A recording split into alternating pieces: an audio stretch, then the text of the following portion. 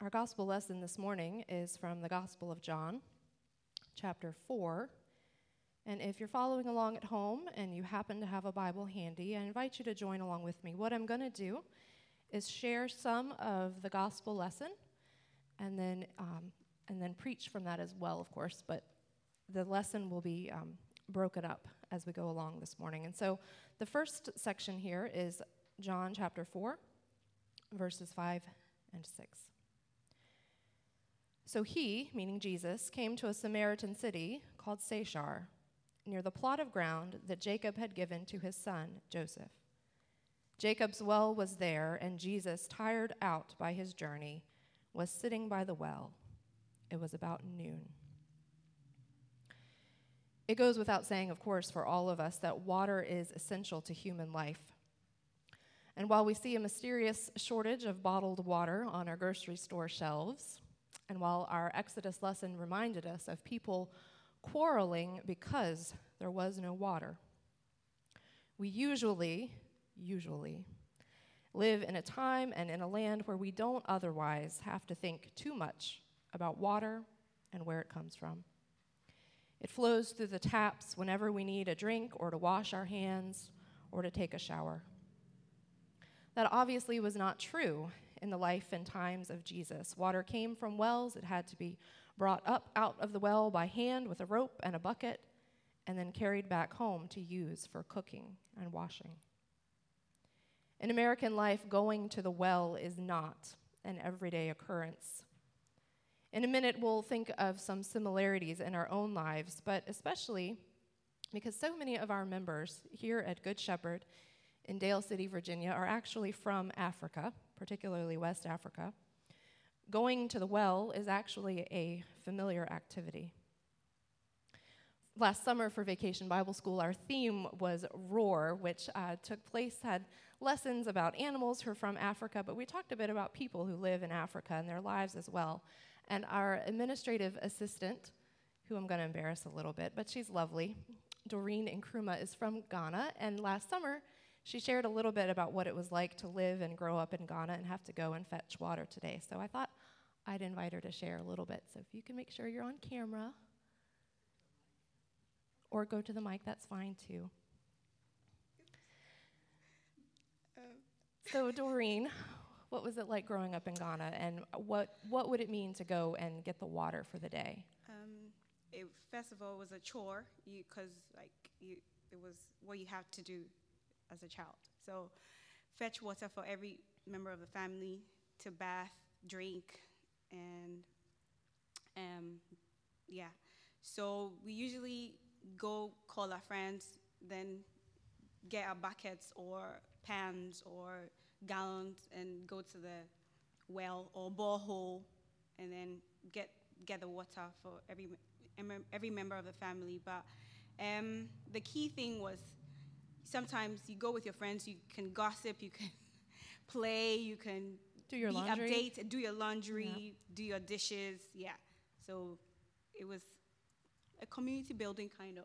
So you had a way of doing your chores, but yes. Sharing in the work Sharing too. with others, yes, exactly. Thank you. My pleasure. Jimmy, our music coordinator, is from Liberia. Do you have similar experiences growing up in Liberia? Pretty much from the same region, and we share a lot of similarities. Water, of course, the number one essentials for life. Without water, I think there is no life. We see what's happening now in our world.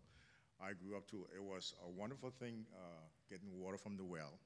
With buckets, sometimes you had to hold both buckets in both hands and come up some hills, because most times the wells were not actually around the house area, it was far off, and the purpose of that was to eventually have pump drive the water into your house. And we were very excited when they sent us on water. We saw it like running an errand, because we had the opportunity to play and kind of kill time but of course, when we spent too much of time, we got chastised, because our parents knew exactly that we took that opportunity to play around. But it was a wonderful experience, and water, as she said, the same thing in Liberia was used to clean up, wash up, provide other services in the home, like taking care of the dishes and stuff like that. At nighttime, just before night, we were to told to get water from the well for morning choices and stuff like that because early in the morning we had to go to school, so obviously no one had time to run to the well to get water. So we did our work in the evening time in preparations for morning operations. Thank you. So going to the well to get water was something you really planned your whole life around, right? Your whole day. One of the things I find interesting about that is that it wasn't just a chore, but it was a way to stay connected in your community as well. We sometimes refer to these places as third spaces, spaces that aren't work or school or aren't home, but are places where people gather, sometimes to do something like a chore or to do something fun, but a way that we connect. And so I wonder for us here in America, in Woodbridge, in Dale City, where are some of those places that we go? I'm thinking for my own self and experience and past places that I remember in other areas might have been the laundromat where people would gather. And I think very similar to being at the well, do laundry together, but also, of course, catch up on the news and latest gossip. It might be a hair salon or a nail salon or a barbershop. It might be a McDonald's where people would gather to get coffee, or even a gas station for the same thing where people might go and gather to get coffee. And so I wonder for the group of us in the room if you have other ideas of places here or places in your past that you can think of where people gather and experience community as they're gathering. When I was growing up, after school, a lot of times we would link up in front of the local mom and pop grocery store where we bought candy and soda and chips and things like that. So that's what we did. I remember particularly in middle school and in high school, McDonald's was the more likely link up. But some of the old men in the community would gather on the steps of the county courthouse. And you could almost always find a group of old men hanging out there and telling stories. In the community I came from before Dale City, we had a gas station that was right across the street from the parsonage, from my house, and that's where the older men mostly would gather and share everything from community news to political opinions and all sorts of things. I know we have folks that gather here at Potomac Mills Mall sometimes early in the morning and walk, and that's a way that they stay connected and see what's going on and all of that sort of thing. I think that church can be a place like that too, right? When we are able to gather all together, we connect, we draw inspiration and strength together. We share opinions about what's going on in the world, like it or not, right? We talk about politics and current events and those sort of things. And we also share what's going on in our own lives. We find out who's in the hospital and who's getting better or who's traveling or who has a new grandchild. And there are all sorts of different ways that we stay connected. We don't just come to church for the worship experience, but we come also to literally connect with one another and to share and to have those conversations. And so in a day like today, it's especially odd to think about those communal gathering spaces because we're thinking about them in new ways. We're thinking about what are the safe ways to gather and to be together, but not too close together or too frequently together as a community. And so I wonder what our well is today, and today especially, and in the coming weeks. Many of us are gathered together on Facebook. That's one of the places where we are gathered right now. We have a WhatsApp group, which serves as a bit of community. And we're seeking what are different ways, especially for people who don't have internet access. What phone calls can we make? What ways can we check in? And make sure that we are connected and make sure that we're taking care of one another as well. Since Jesus is at the well, the writer of John wants us to know for sure that Jesus is at the well because wells are significant, not only for water and human survival and community and life engagement, but also important because important moments in Scripture often happen at wells. You may recall that when Hagar ran away from Abraham and Sarah with her son Ishmael, the angel of the Lord found her at a spring, a source of water. And she was the first person to offer a name to God. She said, El Roy, the God who sees me. Later, Abraham's servant, in looking for a wife for his son Isaac, would meet Rebekah at the well, praying for a sign with regards to the water that she would offer. Later, one of the sons of Isaac and Rebekah, Joseph, was thrown into a dry well by his brothers. Wells are places of dramatic interaction and revelation that change the course of history for the people of Israel. All of which is to say that when Jesus comes to a well at noon, our ears should prick up and we should pay attention because we know something important is going to happen. But this isn't just a story of that one time Jesus went to a well, because he met a woman there and they had a life-changing encounter. The Gospel of John continues with verse 7. A Samaritan woman came to draw water, and Jesus said to her, "Give me a drink." His disciples had gone to the city to buy food. The Samaritan woman said to him, "How is it that you, a Jew, ask a drink of me, a woman of Samaria?" Jews do not share things in common with Samaritans. Jesus answered her, "If you knew the gift of God and who it is that is saying to you, 'Give me a drink,' you would have asked him, and he would have given you living water." The woman said, "Are you greater and the well is deep? Where do you get that living water? Are you greater than our ancestor Jacob, who gave us this well, and with his sons and his flocks drank from it?" Jesus said to her, "Everyone who drinks of this water will be thirsty again. But those who drink of the water that I will give them will never be thirsty.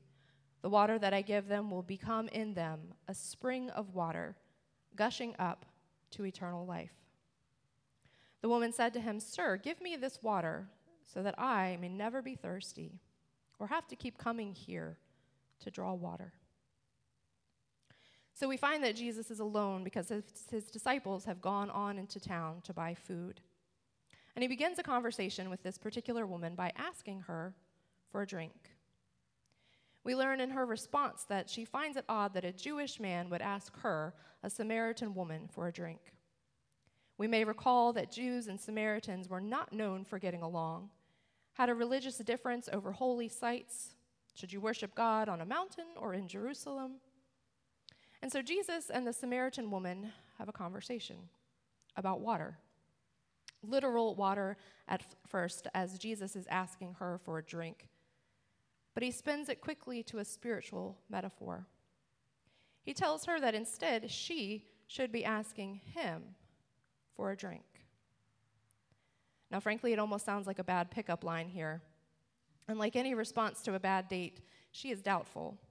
You have no bucket, and the well is deep. Part humor, part insult. But in all seriousness, she reconsiders, because if Jesus is offering water that means you never have to drink again or even come to the well, then her answer is yes, please. Thinking perhaps that this still is water that would quench a physical thirst and need.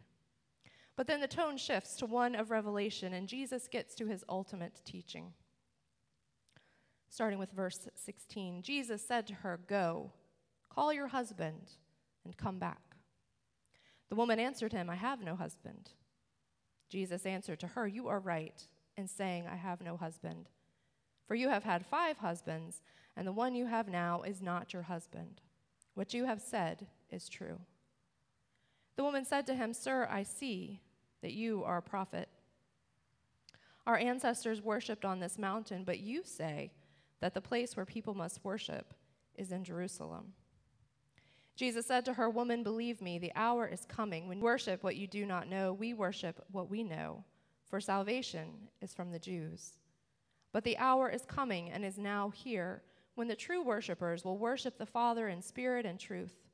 For those who seek such as these to worship him. God in spirit, and those who worship him must worship in spirit and truth." The woman said to him, "I know that the Messiah is coming, who is called Christ. When he comes, he will proclaim all things to us." Jesus said to her, "I am he, the one who is speaking to you." Just then the disciples came. They were astonished that he was speaking with a woman, but no one said, "What do you want?" or "Why are you speaking with her?" So why was he speaking to her? He mentions her 5 husbands and the 6th man who is not a husband. And even though the church throughout the centuries has labeled this woman a sinful woman, Jesus does not offer judgment. It's entirely possible that one or more of her husbands could have died. It's also likely, since women could not even initiate divorce, that more than one husband had divorced her for any reason. Nothing implies that she must have been sinful other than that we all are sinful. She might have felt abandoned or cast aside, and certainly ashamed. But Jesus doesn't tell her to go and sin no more. He simply reveals something about herself. Remember the name that Hagar gave to God? El Roi, the God who sees me. Jesus points out that the disagreement that Jews and Samaritans have over places to worship doesn't even matter. It doesn't matter, he says, because soon we will worship in spirit, not on the mountain, and not in Jerusalem. A reminder to us as well in these times that we do not have to be in a sanctuary. We do not have to be in a church building to be church and to worship God. Verse 28. Then the woman left her water jar and went back to the city. She said to the people, "Come and see a man who told me everything I have ever done. He cannot be the Messiah, can he?" They left the city and were on their way to him. Meanwhile, the disciples were urging him, "Rabbi, eat something." But he said to them, "I have food to eat that you do not even know about." So the disciples said to one another, "Surely no one has brought him something to eat." Jesus said to them, "My food is to do the will of him who sent me and to complete this work. Do you not say 4 months more, then comes the harvest?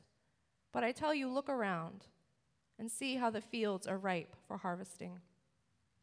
The reaper is already receiving wages and is gathering fruit for eternal life, so that the sower and reaper may rejoice together. For here the saying holds true: one sows and another reaps. I sent you to reap that for which you did not labor. Others have labored, and you have entered into their labor." Many Samaritans from that city believed in him because of the woman's testimony. "He told me everything I have ever done." So when the Samaritans came to him, they asked him to stay with them, and he stayed there 2 days. And many more believed because of his word. They said to the woman, "It is no longer because of what you said that we believe, for we have heard for ourselves, and we know that this is truly the Savior of the world." Jesus again takes something literal like food, with his disciples asking if he has eaten, and turns it into a spiritual meaning. The woman shared her story, her encounter of Jesus, and because of her testimony, because of her witness, because of her story, many more people in her community came to know God. "He told me everything I have ever done," she said. Jesus knew her, the God who sees. He knew everything, and even in knowing everything, he offered her living water. While we were yet sinners, Jesus offered himself to us, his love, his grace, his salvation. This is good news for anyone who has ever felt cast aside or like a nobody, because Jesus already knows. He knows who we are and where we've been and what we've done, and he doesn't turn away from us. He reveals himself to us and offers us living water. Just like with the woman, Jesus is patient with her and he's patient with us, willing to explain metaphors and teach, and he does so in a kind way. We have the same assurance even if we feel like failures, even if we have sinned and fallen short, even if we are afraid right now.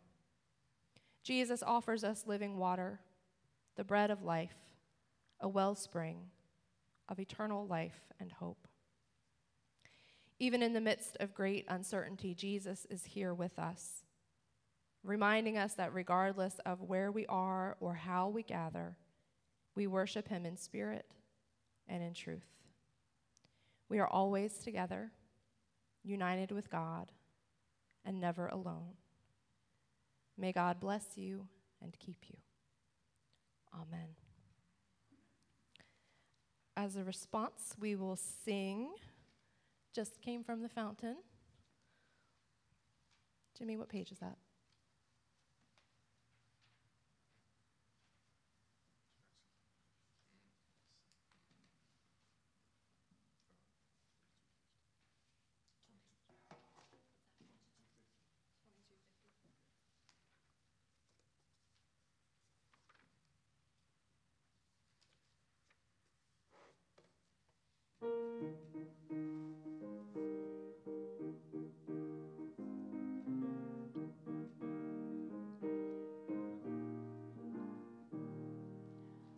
I've just come from the fountain. I've just come from the fountain, Lord. I've just come from the fountain. The time's so sweet, oh Lord. I've just come from the fountain. I've just come from the fountain, Lord. I've just come from the fountain. His name's so sweet. Oh brother, do you love Jesus? Yes, yes, I do love my Jesus. Brother, do you love Jesus? His name's so sweet. Oh Lord, I've just come from the fountain. I've just come from the fountain, Lord. I've just come from the fountain. His name's so sweet. Oh Lord, I've just come from the fountain. I've just come from the fountain, Lord. I've just come from the fountain. His name's so sweet. Oh sister, do you love Jesus? Yes, yes, I love my Jesus. Sister, do you love Jesus? His name's so sweet. Oh Lord, I've just come from the fountain. I've just come from the fountain, Lord. I've just come from the fountain. His name's so sweet. Oh Lord, I've just come from the fountain. I've just come from the fountain, Lord. I've just come from the fountain. His name's so sweet. Oh sinner, do you love Jesus?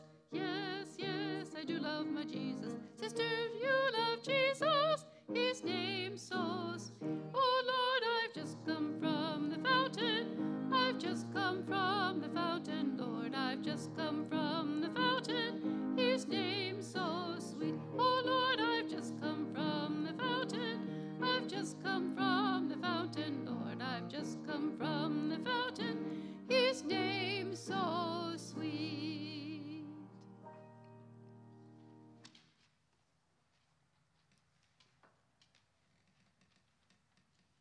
We enter into a time of prayer this morning, and I invite you, wherever you are, to be comfortable and to center yourselves for this time of prayer. Let us pray. Almighty God, creator of love and light, we thank you for the world that you have created. We thank you for the plants and the signs of springtime. We thank you for all of your creatures. We thank you for your goodness and beauty and love.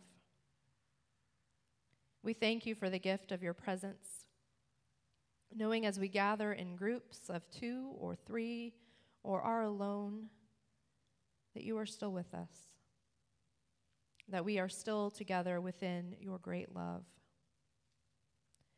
We pray this morning in this time of fear and uncertainty for your wisdom and discernment.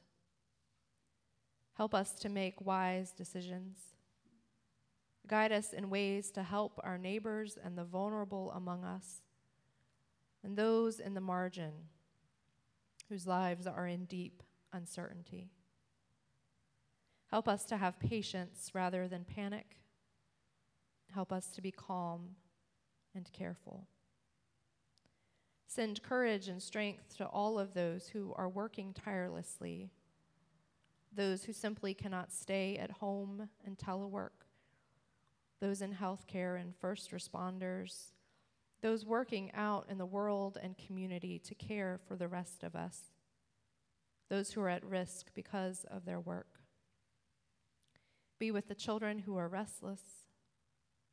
Be with the families who are scrambling to find childcare. Be with all of those who are figuring out how to do work and business and school and life in a different way. We offer our prayers to all of those who are sick, to those who are healing, our prayers to those who are grieving the loss of loved ones. We remember, too, that even though our focus has been on this present pandemic, that pain and grief and loss and fear have existed long before this. We pray for all of those people and situations that are on our hearts and minds.